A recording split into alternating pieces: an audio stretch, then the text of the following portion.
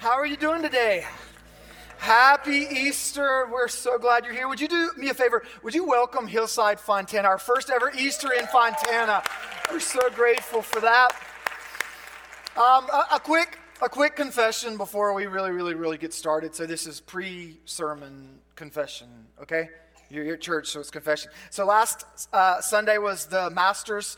I had spent like the last little bit of the morning here thinking, I just don't want to know what's happening. It finishes, it's East Coast, we're West Coast. And so like after it's over, I'm walking through church like this. Don't tell me the result of the Masters. And so I get on the shuttle and people are sort of teasing me. Do you know who won? I'm like, I don't want to know. Be quiet. I'm like closing my ears, and I get home, I do sort of my Sunday afternoon ritual, and I put a sweatshirt on, put my hood over my head, don't want to talk to anybody, just stare at the TV. And I love to watch golf because it puts me to sleep like that. Right? Anybody with me? Okay. So I'm watching, I turn it on, Tiger's on the 12th hole, and that's what I want to see if Tiger can do it. And I'm watching for like 30 seconds, and there's an interruption. We interrupt this regularly scheduled program. This is Jim Nance from CBS Sport with the 2019 Masters champion, Tiger Woods. And I went, no! No! I waited all this time. My wife comes in, she's like, what is your problem? I'm like, I went through all of these like church, shuttle, all these kind of things, didn't even know. And then they didn't even give me an alert like, hey, we're going to ruin the whole Masters for you. And then he just said, here's our champion Tiger. I watched for the next 2 hours. There was no mention of who won it. I just had to like sort of endure. But you know what happened? I watched the rest of the Masters. I enjoyed it, but I had no anxiety because I knew how it was going to turn out. Spoiler alert for you real quick. Jesus dies, but Jesus is risen. And that is the kind of spoiler alert that when we live into that story, it begins to make our life, the troubles that we may face, the anxieties that come our ways, the conflict in relationships that can come our ways, when we know that there's resurrection power, when we know that at the end of the story, Jesus is victorious, it takes some of the pain away in a moment.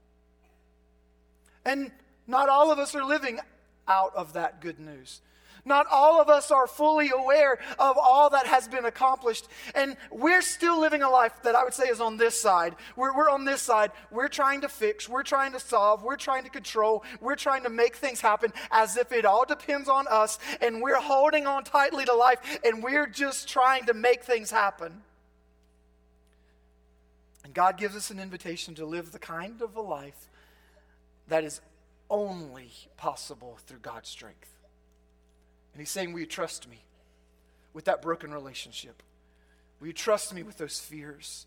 Will you trust me with those anxieties? Would you trust me with that question, those doubts? Would you trust me with that hard time in your life? Would you trust me with the pain and release? So if you have a Bible, grab it, turn to John chapter 20. If you have a smartphone or a tablet, I would love for you to find John 20. Here's what's cool. I don't know if you've ever done this. You can literally Google John 20, and it will pop up. I'm going to read from the New International Version, the NIV. But before I start reading, I just want to set the context of where this Bible story begins. Jesus has been teaching for some 3 years. He's been performing miracles. He has followers, disciples who are with him. One of those disciples, one of those closest to him, Judas, betrays Jesus. Totally turns his back on him. Jesus is arrested. Jesus is taken off, and there's a mock trial. He didn't do anything wrong, and yet he's convicted of wrongdoing. He's beaten, mocked, crown of thorns placed on his head. A sign is made. This is King of the Jews. He's crucified on a cross. He's lifted up on this cross. He dies on this cross. A Roman soldier, which by the way, they were really good at execution, pierces his side with a spear to just make sure he's dead, and he is dead. They take his body off of a cross. They put him in a tomb of a man named Joseph of Arimathea. They roll this massive stone in front of the tomb. It's sealed with this seal from the Roman government to say nobody mess with this, nobody touch this. Soldiers are positioned outside of the tomb to make sure nobody gets in, nobody gets out. And then you get to John chapter 20, verse 1. Early on the first day of the week, while it was still dark, Mary Magdalene went to the tomb and saw that the stone had been removed from the entrance. Something had happened. So she came running to Simon Peter and the other disciple. This is John who is writing this, talking about himself. The other disciple, the one Jesus loved. I don't know if you catch that. John is writing about himself. He doesn't name himself, but he's like, I'm the one that Jesus loves. John is talking about himself. And Mary comes to Peter and John and says, they have taken the Lord out of the tomb, and we don't know where they have put him. There's confusion. There's misunderstanding. Their expectations weren't matched. She's trying to figure out what has happened in this moment. They know that Jesus has died. They know that Jesus is buried. They know he's been put in a tomb. They know that soldiers are supposed to be guarding the tomb, but they're not. And Jesus is gone, and she's distraught. Now, what's interesting is that she is the first eyewitness to the resurrection. Even that fact is revolutionary in this day and time. Maybe not in ours. In this day and time, a woman was not even allowed to give testimony in a court because their testimony was considered invalid. And yet, Jesus is turning everything upside down, and he's saying, you better listen to her. You better pay attention. And so she comes running, and she tells them this. Look at verse 3. So Peter and the other disciple started for the tomb. Both were running, but the other disciple outran Peter and reached the tomb first. What does that have to do? It has nothing to do with the resurrection.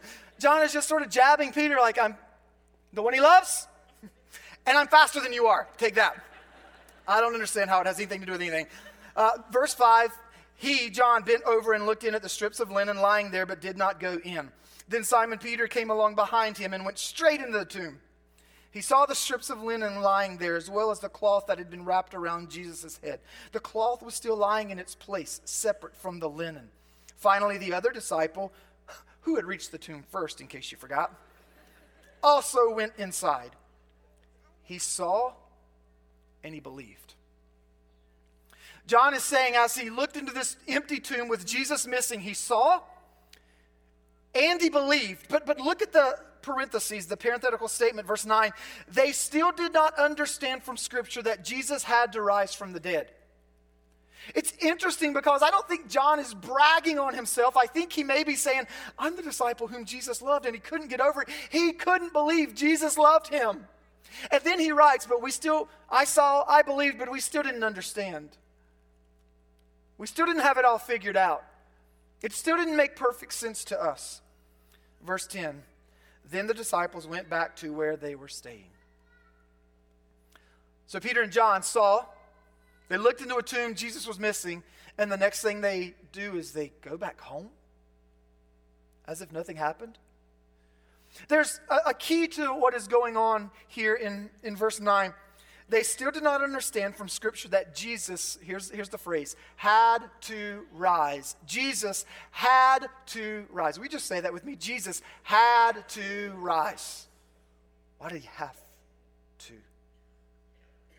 To have to, the way it's used here in the Greek original language, it means in order to accomplish what you hope to accomplish, you have to do this certain thing. It's not like a have to, like somebody's twisting your arm, making you, like my kids will wake up tomorrow morning, do I have to go to school today?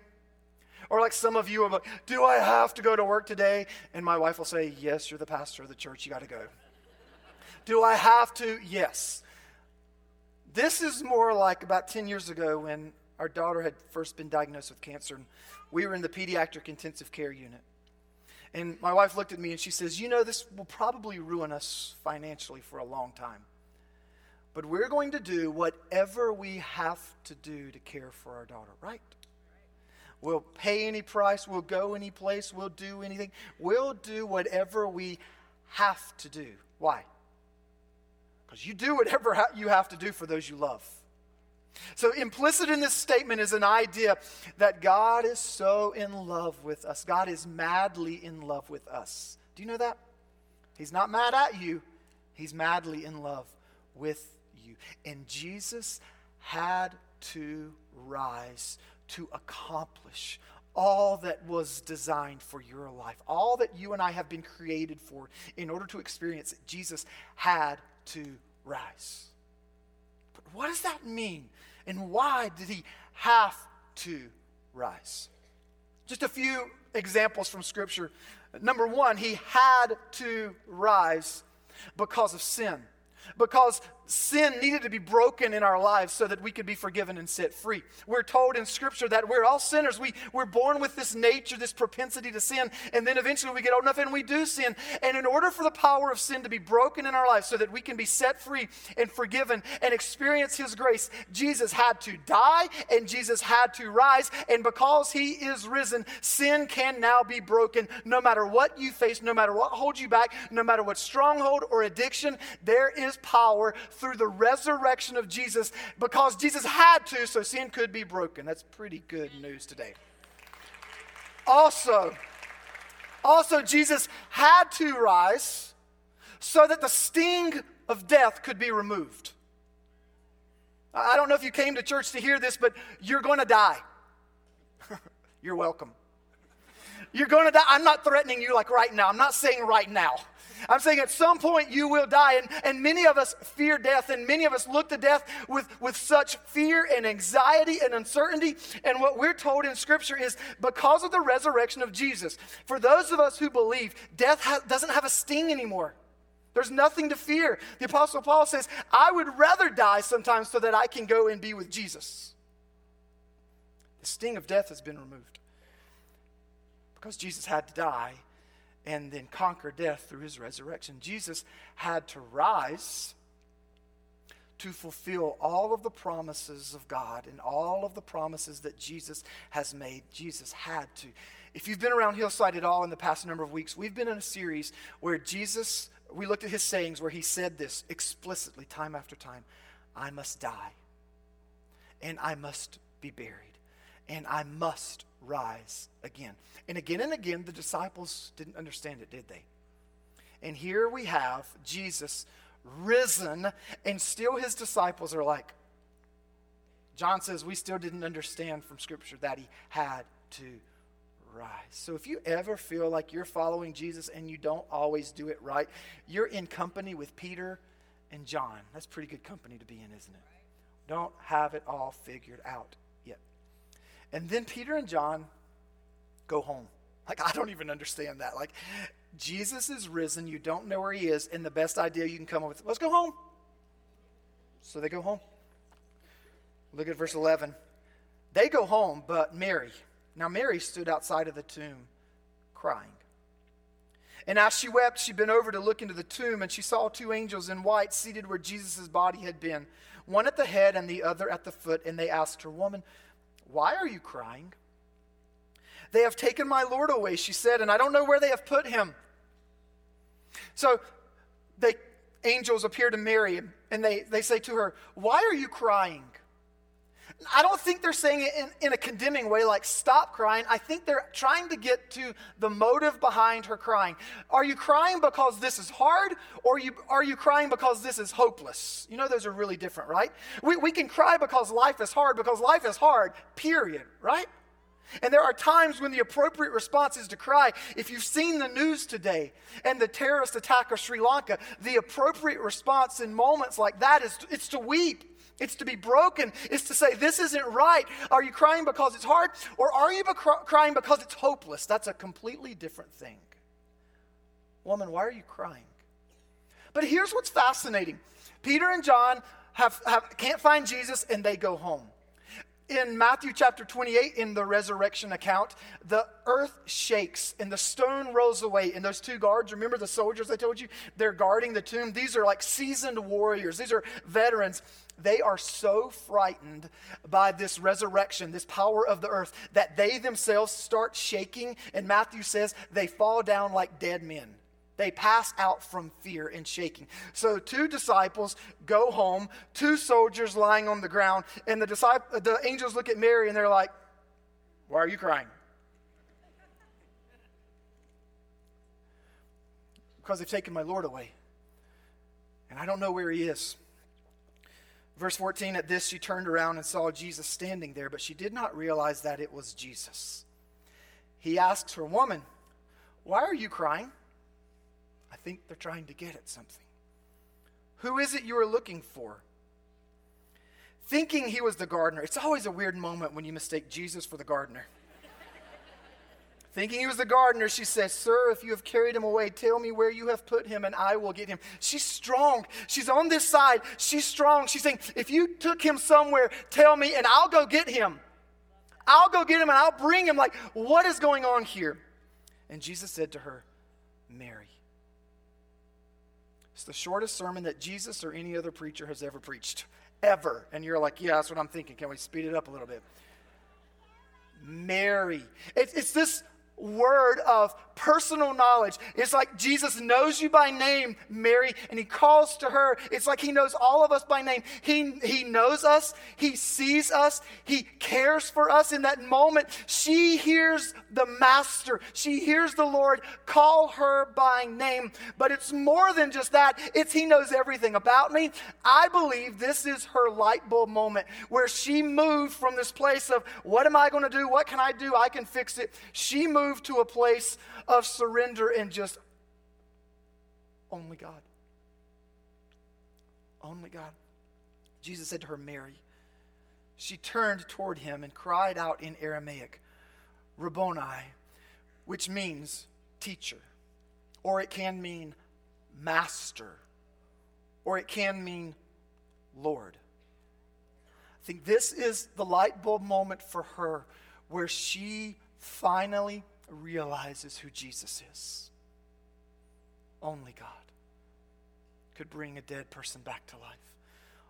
Only God could fulfill all of those promises. I wonder if she remembered all those times at meals or whatever that Jesus said, "I've got to die. I've got to be buried. I have to rise." And in this moment, she's like, "Master, Lord." Jesus responds to her, "Do not hold on to me. I have not yet ascended to the Father. Go instead to my brothers and tell them, I am ascending to my Father and your Father, to my God and your God." Mary Magdalene went to the disciples with the news. Here's what she said: "I have seen the Lord." She's not only an eyewitness, now she's the one testifying to others, telling others this good news. "I have seen the Lord." And she told them that he had said these things to her. She told them all about what had happened. I believe this is that moment for her where she moved with, "I'll do it, I'll go get him, I'll figure this out," to this acknowledgement and understanding that Jesus is who he said he was. And Jesus is going to do only what God can do. And this moment, this light bulb moment for her, begins to change everything. Where she trusts him fully, takes him at his word, understands that what he is hoping to do and wanting to do is beyond anything that she can control or anything she can make happen. So she has one of those surrendering moments. Master, Lord, teacher. It's this idea: I'm your follower. I'm with you. You see, for all of us, there's a moment in life where we're going to have to make a decision, but I would say there's a series of moments in our lives where we have decisions to make. Am I going to try to be the center of my world? Am I going to try to fix and solve and make things happen? Is my life completely dependent on my ability, my resources? Or is God up to something more than I can accomplish on my own, what we're calling only God kind of things? And we're actually limiting his power in our lives by just looking at ourselves and saying, I wonder what I could do about this. I wonder how I can fix this, solve this. I wonder how I could worry about this, and by worrying, fix anything. Remember what Jesus said about that? Worrying doesn't fix anything. And what if we moved into a place in our lives where we begin to say, God, I'm going to trust you completely to do what only you can do. And maybe it's a relationship. Maybe it's a marriage that feels beyond repair. But maybe by God's power, there's still hope. Maybe it's a relationship that is so broken, it creates such heartbreak in you. And you worry and stress out and try to fix. But maybe God is saying, surrender. Maybe it's crushing anxiety or despair. And you feel bad about that, and you even look inside of yourself and you say, what do I need to do? But there's really not been a, God, only you can help me in this kind of a moment. All of these things are easier said than done. We're going to spend the next few weeks talking about what are some practical ways we can enter into this? But the first step is one of posture, of saying, help. God, we want you to do what only you can do. And the Apostle Paul talks about in Romans chapter 8, this idea of the power of God, resurrection power. And this is what Paul writes in verse 11. If the spirit of him who raised Jesus from the dead is living in you, then he who raised Christ from the dead will also give life to your mortal bodies because of his spirit who lives in you. This is what Paul is saying here, that the Spirit of God who brought Jesus from death to life, the same Spirit of God is who God wants to give to all of us as we trust and believe and follow him.